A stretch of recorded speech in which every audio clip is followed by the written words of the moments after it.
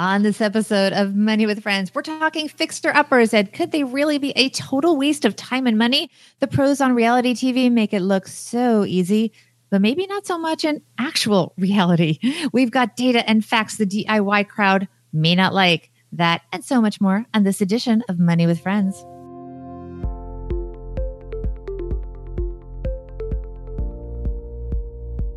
Welcome to the Money with Friends podcast. I am certified financial planner Bobbi Rebel, host of the Financial Grown Up podcast, coming to you from New York City in my very grown-up kitchen. And from my mom's half-finished basement outside Detroit, Michigan, where we make the Stacky Benjamin show, I'm Joe Saul-Sehy. This is the Money News Show that includes commentary on recent headlines and stories with thought leaders from across the financial landscape. We break them down into what matters to you, our friends, and we leave you with a takeaway to make it your own. And now we do it 6 days a week, all in about 15 minutes. We're getting closer to that 15 minutes, Joe. Working our way there sooner or later. Today's episode, this could be the day. Today's episode comes to via Acre Trader, investing in farmland simplified. You can watch an explainer video. You can get started if you head to acretrader.com/MWF for Money with Friends. acretrader.com/MWF. I love those fixer-upper shows on TV, Bobbi. I mean, my spouse, Cheryl, is addicted, I think that's the right word, to the Property Brothers. Yes. Well, they always have challenges, but always challenges that they can solve. Yes. In real life, maybe not so much. It might be a little dirtier than that. So let's see who's kicking off today's show. Just like hanging out and talking about money news. That's why I tune in with Money with Friends. All right. Our first story comes to us from Market Watch, and it is from Brett Ahrens. It is the dirty secret about most fixer-uppers. The findings of a new survey appear to go against the interest of the company that paid for it. When is a fixer-upper not a deal? Before you try to become your own dime store Chip or Joanna Gaines, go back and check the math again on that fixer-upper. Then maybe check it a third time. That is the message of a new survey, which found that despite the glamour and plethora of TV programs devoted to home renovation, such as the Gaines, most amateur fixer-uppers end up being a waste of time and money. Once you factor in all the costs involved, the renovation project often turned out no cheaper than just buying a home in moving condition. And we have a quote from Porch.com. This is data from Porch.com, a home improvement website, which sponsored the survey. Quote, even though the majority of fixer-upper homeowners thought they could save money, they actually spent about the same or more than their move-in ready counterparts. Do you want to pick this up here, Joe? Sure. It says, interestingly, the findings seemingly go against the interest of the survey sponsor. Porch.com makes money connecting homeowners with contractors. The company has an incentive to encourage us all to do as much fixing up as we can. Porch.com could not immediately be reached for comment. Imagine that. Their survey of 1,069 U.S. homeowners found that those who had bought a home that was move-in ready spent an average of $250,000. Those who bought a fixer-upper spent on average about $50,000 less, but then they typically spent that amount or more on renovations, the survey found. Okay, so it might not be apples to apples. Buying your own home and renovating it gives you a greater chance to tailor it to your own dreams and needs. But the costs were comparable nonetheless, and those who just bought a home that was ready, they saved themselves a lot of extra pain. The biggest problem with fixer-uppers, the danger of running over budget. More than 2/5 of those who bought fixer-uppers ended up blowing way past their budget. On average, they ended up spending about $76,000 on renovations, or about 60% more than those who were able to stick to the allotted amount. I think that might be a good place to leave it, don't you? There's more here. Yeah. But one little stat, 2/5 of those who bust their budget said they wouldn't buy their current home again. Yeah, there it is. So we put this out to our Instagram crowd, and we asked them, I'm going to ask Joe what he thinks, whether he can guess what you guys said on Instagram. I asked our Instagram followers on Insta Stories, what's better, paying up for a move-in condition or buying a fixer-upper and getting a better price? Where do you think the Money with Friends audience went on this one, Joe? I think our audience, liking real estate and thinking that, buying real estate and fixing it up is a pretty good investment. I think that our audience is about, for them. So it depends on who they're talking about. If they're talking about for them, I would say do the fixer-upper. No, that is not what they said. It was 65% move-in and 35% fixer-upper. That's funny. And and let me read you some of the comments. So we have one, I can't read the name. Let's see if I can see this. It's KP Pfeiffer 07 says, he actually chose a fixer-upper. He said, fixer-upper, I love that I can fix it up exactly the way I want to. And then Vincent Cipollone said, buying a home is like dating. Find all the red flags and figure out what needs real therapy. And then, this guy, Neil, he said, you rarely like the previous owner's style in a move-in right condition. So those are some of the comments. We also have some comments. Let me just get those up from, I also put this out on my channel. And so we have some comments there. There, the mix was more 50-50, which is interesting. And then the comments there included, if you love a new condition house, pay for it and enjoy it. That's from Debbie. And then we had another one from Vivian saying, not everyone has the time to put into a fixer. If you can afford it now, do it. That's funny. Buy the pre-made one. Yeah. So that was the already move-in condition one. One point that I thought was interesting was that if you buy a move-in condition one, it may not be the style you like. At least if it's a fixer-upper, you can make it what you want. Yeah, I'll tell you what happened to us. We were moving to Detroit. I already owned a house in Detroit. It isn't exactly the house that I wanted. I had a renter in it, and I don't love being a landlord, as I've said before.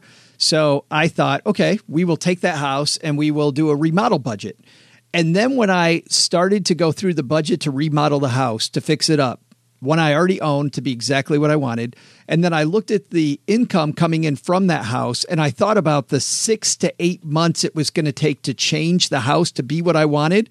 We just took our renovation budget, added it to the value of that house, bought the house that we live in now. I still have the rental, and I saved 6 to 9 months, and I have pretty much the house that I already wanted that was in moving condition. So I'm right with these people. I mean, for me, just buy what I want. And by the way, I still have things that I need to do to this house now. But at this point, to one of the people's points, I think it was Vincent's point, now we can date the house for a little while, see what we like and what we don't like, and then make changes based on our own style. I am a big believer in only doing minimal renovations when you move in, living in it, and then doing it. This kitchen you see behind me, we waited a few years to do it, also because we had to save up to do it. But we wanted to see what mattered to us because it is a big project. So I like the phase in renovation. And the truth is, even move-in condition, you're always going to update the house to make it what you want over the time that you live in it. I do think that you have to think about what is the life if you're doing move-in condition, is it really move-in condition? Is it really a house that you're going to keep? Or are you just saying the kitchen is renovated, it may not be renovated to what you want. And therefore you're not living in the house that you want. On the flip side, it's no joke, the money pit house problem. It's really no joke, When you move in, you always discover things. And when you start renovating, you once you're there, you got to do this. We were going to do my son's room, and instead of doing paint, you end up doing electric and moving walls. Boom. Right. No, well, when I was, this wasn't the point that I had, but to your point right there, I had a client when I was a financial planner. They had an old style swimming pool with a pool liner, and he joked about how a little tiny, like 1.5 inch rip in his pool liner ended up costing him $45,000 to replace. And I said, what? He goes, well, here's what happened. We realized... just fill in that pool, Joe. Just fill that pool in. Just no. Let me tell you what happens because it makes your point. It wasn't a little tiny rip that cost him $45,000 in the end. What happened was they realized that, okay, we needed to update the pool. But when we did that, they were already pulling around the flagstone around the pool out. So that needed to be upgraded. So they decided to redo that. Well, that attached to the deck. The deck wasn't the way they wanted. So they redid the whole deck. The landscaping wasn't the way they wanted. And a little tiny pool liner ended up making them redo their entire backyard. $45,000 later, they had what they wanted. Exactly. We have some comments here on Facebook. We do. Maybe we want to take. Yeah. Do we want to start here with Kimberly's? Sure. Kimberly says for her, the difference is getting to choose the look that she wants. She says, I'd rather toss old countertops in a remodel than new granite that I dislike the look of. My husband and I are very handy, though, so we do the labor ourselves. I want to make that. This was the point I originally wanted to make. It was if you take somebody who's on your team these last 4 months, somebody like Coach Carson, or somebody that knows real estate really well, or they're incredibly handy. I think for those people, the fixer-upper is going to be a lot different than it is for the average American. I think the average person thinks they're getting a deal. They don't get a deal because they don't do it every day. But somebody like Coach Carson, he's done so many houses, Bobbi. He knows what things matter and which things don't, and he can make a fixer-upper well worth as well. But if you listen to his podcast, which is fantastic and I highly recommend, he will talk on that podcast about how much time it takes for him to find a property. And it's not like finding a house that you're going to live in personally. I mean, to some degree, yes, but he will be looking in, I mean, it could be like 100 houses and then he'll bid on 20. I mean, he is looking for a real deal where he knows he's paying a price that even after he puts in all the renovation and the cost of his own time, he will make the profit that fits his business model. But so he's not just buying a house that he falls in love with that he wants to live in. He is really looking at it through the lens of a businessman. Sure, but even with the house he lives in, though, even with the house that he lives in, he's going to still look at 100 houses and he's going to go, you know what? I can't do that one. I can't do that one. I can do this one. And he's going to pick a different property off the bat than the average person might pick. Right. It's not just knowing how to renovate. It's knowing how to pick the house. That's right. And know the price point that it's going to work at. It can't just be a deal for the sake of a deal, because if you're coming in as someone that's not a professional, what looks like a deal is often priced appropriately. You just don't fully realize why. Exactly. No, it's true. I mean, there's always a reason something's on sale. Well, yes. And unless you're a pro and you know something that other people don't, or you have a skill set or some kind of edge in the way that you can approach it that other people don't. Usually in a market economy, people, things find their market price. We talked about that recently with stocks, right? Stocks are cheap for a reason. Yeah. Same thing with houses. Mm-hmm. Danny's hanging out with us here. Danny says, see, I'm not very handy. So I think for me, that's two of us, Danny. It would not be very enjoyable to go through a fixer-upper. Some people love looking forward to and tackling their next home improvement project. But I'm happy with a move-in ready home and then maybe contract out improvements as we go. That's, and I see a lot of people that don't do what Danny is thinking here, which is you have this unique talent. There are things that you're good at. And if you focus on those things and then go ahead and pay for the things that you're not great at, well, you're going to make, maybe Danny doesn't make a bunch of money on his house, Bobbi, but maybe Danny makes a ton of money someplace else where he has a lot of talent. I think focusing on what you're good at is half the battle here. Absolutely. And just going in with, just don't be naive when you go in. Go in with your eyes wide open when you buy a fixer-upper, because there's always going to be things that hit you that you never expected. When we moved into this place, we ended up we thought we were going to just shine the floors. We had to rip them all up down to the concrete because there were holy cow issues. There were issues. Goodness. Yes. And yeah, that was part of that kitchen budget, Joe. So fun. Talking to ownership. Talking to a friend of mine last week. They had friends staying over, and they actually stayed in this basement room where people, it's a spare bedroom. People don't often stay. And they said, hey, during the night we got dripped on, and their room was right below his bathroom. And then they ripped that out and it was all rotten and all had to be redone. Brutal. Yeah. Just ugly. And the home inspector didn't catch it. And there it all is. Home inspectors, I think, no, do they work for the buyer or the seller? Always know whenever you're getting any information about homes or whatever, who's paying them? Who do they work for? Yeah. And you general tip. Generally in Michigan and in Texas, when I was there, I don't know how it is nationwide, but there were there didn't have to be a home inspection, but certainly as a buyer, you always want one. And I've seen people try to cut that corner and go, I'm not going to have the inspector because it costs $500. You want to know. You're doing a 6-figure, maybe 5-figure, 6-figure, 7-figure, depending on what size house you're buying deal. What's $500? Who cares? That's such insurance. Absolutely. Coming up, we are going to have I almost called it the big idea. We're going to have our takeaways, Bobbi and I both. But first, if you've listened to the show before, you know how much I like Acre Trader. Acre Trader is the sponsor of today's show. Investing in farmland, different than investing in the S&P 500. But you look historically at farmland versus the S&P, you ended up at very close to the same place. Investing in bonds, which people think about when you look at volatility, farmland versus bonds, you've historically done much better. Now, that doesn't mean it's certain you're going to do better in the future. However, when you look at the gyrations that farmland has had in the past versus the gyrations that bonds have had, and then you look at the returns of bonds versus the return of other investments, I think you get pretty excited about farmland. For more on how farmland investing works through AcreTrader, head to acretrader.com/MWF. That's acretrader.com/MWF. They've got an explainer video there, Bobbi, that explains all of it. Yeah, it's a good video. Good stuff. All right, on to our takeaways. Would you like to go first? Sure. So my takeaway is that I've always been a big fan of learning new skills, do it yourself, all that stuff. But this piece was really eye-opening. The truth is you need to know where your skill set ends, and you need to know where the value is, and you need to really understand what you're buying. And in most cases, when people buy a fixer-upper, they don't know how much is going to be involved. Just the fact that such a high percentage of people regretted buying the house when it was a fixer-upper after the fact says a lot. Leave it to the pros. Know what you're buying, and even better, pay up front for a done deal. Know it's a done deal. Know you got the house that you bought, and enjoy your life. It's funny because mine is about where a lot of this love for fixing up houses comes from. And my takeaway is very simple, Bobbi, which is that TV is TV. And when it comes to these TV shows that show how glamorous it can be with fixer-upper projects, remember that they do this because it's interesting and it's fun, and it becomes more fun when they have these statistics at the end of the show that shows just how much money these people made by doing it themselves.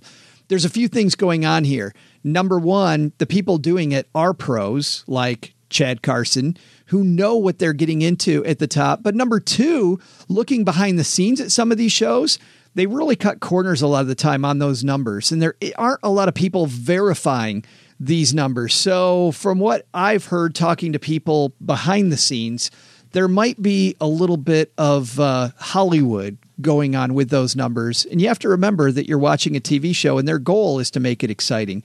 So the most exciting thing for me is knowing what my strengths are and then buying my house appropriately. That's my takeaway. I love that. I think that's great. I like the TV analogy because there's not always so much reality in reality TV.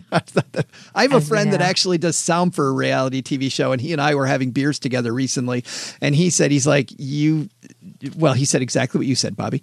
There's not a lot of reality in reality TV. And there's a lot of worker bees behind the scenes. It's not really just Chip and Joanna Gaines. They have people. Spoiler. There are people. You got to say spoiler there. It's not just the two of them. Yeah. No. That's going to, it looks like they do a house a week. No, maybe not. That's going to do it for today, everybody. Thanks for hanging out with us. If you hung out with us making the show, thanks to everybody doing that. If you want to hang out with us making the show, head to facebook.com/iStackBenjamins. And that's the page, the Stacking Benjamins page, where we make the podcast. Also, if you want to see our schedule, as much as we know it, it will be at moneywithfriends.net or moneywithfriendspodcast.net. And if you want to take part in the Instagram poll or follow us on Twitter, Bobbi, how do they do that? At Money Friends Pod on both Twitter and Instagram. And stay close to the Instagram stories because that's when you can vote on the upcoming stories or sometimes the stories of the shows that are coming out. And also leave your comments in case you can't make our Facebook taping. And our website, Joe, is moneywithfriendspodcast.com. I said moneywithfriendpodcast.com or .net. It's okay. I said money with friends. We got it. They'll find it. It's moneywithfriends.net, right? Or yes. moneywithfriendspodcast.com. Yes. You got it. Yep. I think that's what I said. Exactly. All right. Exactly. Thanks for hanging out, everybody. We'll see you next time back here at Money with Friends. Bye, everyone. We'll get us down. Whatever we're called. This show is created and hosted by Joe Saul-Sehy and Bobbi Rebell and is a joint venture of BRK Media, LLC and Stacking Benjamins, LLC, copyright 2019. Our engineer is the amazing Steve Stewart. And for a list of our friends who appear on the podcast, head to our website, moneywithfriendspodcast.com. You can also check out our schedule for upcoming recording sessions so you can join us and be part of the show. As with anything, remember you shouldn't take advice from any of us or any other video or podcast without first talking to your financial advisor, and that the people in this episode are here for your and their entertainment purposes only. I'm Joe's mom's neighbor Doug, and we'll see you back here next time with a real episode of Money with Friends.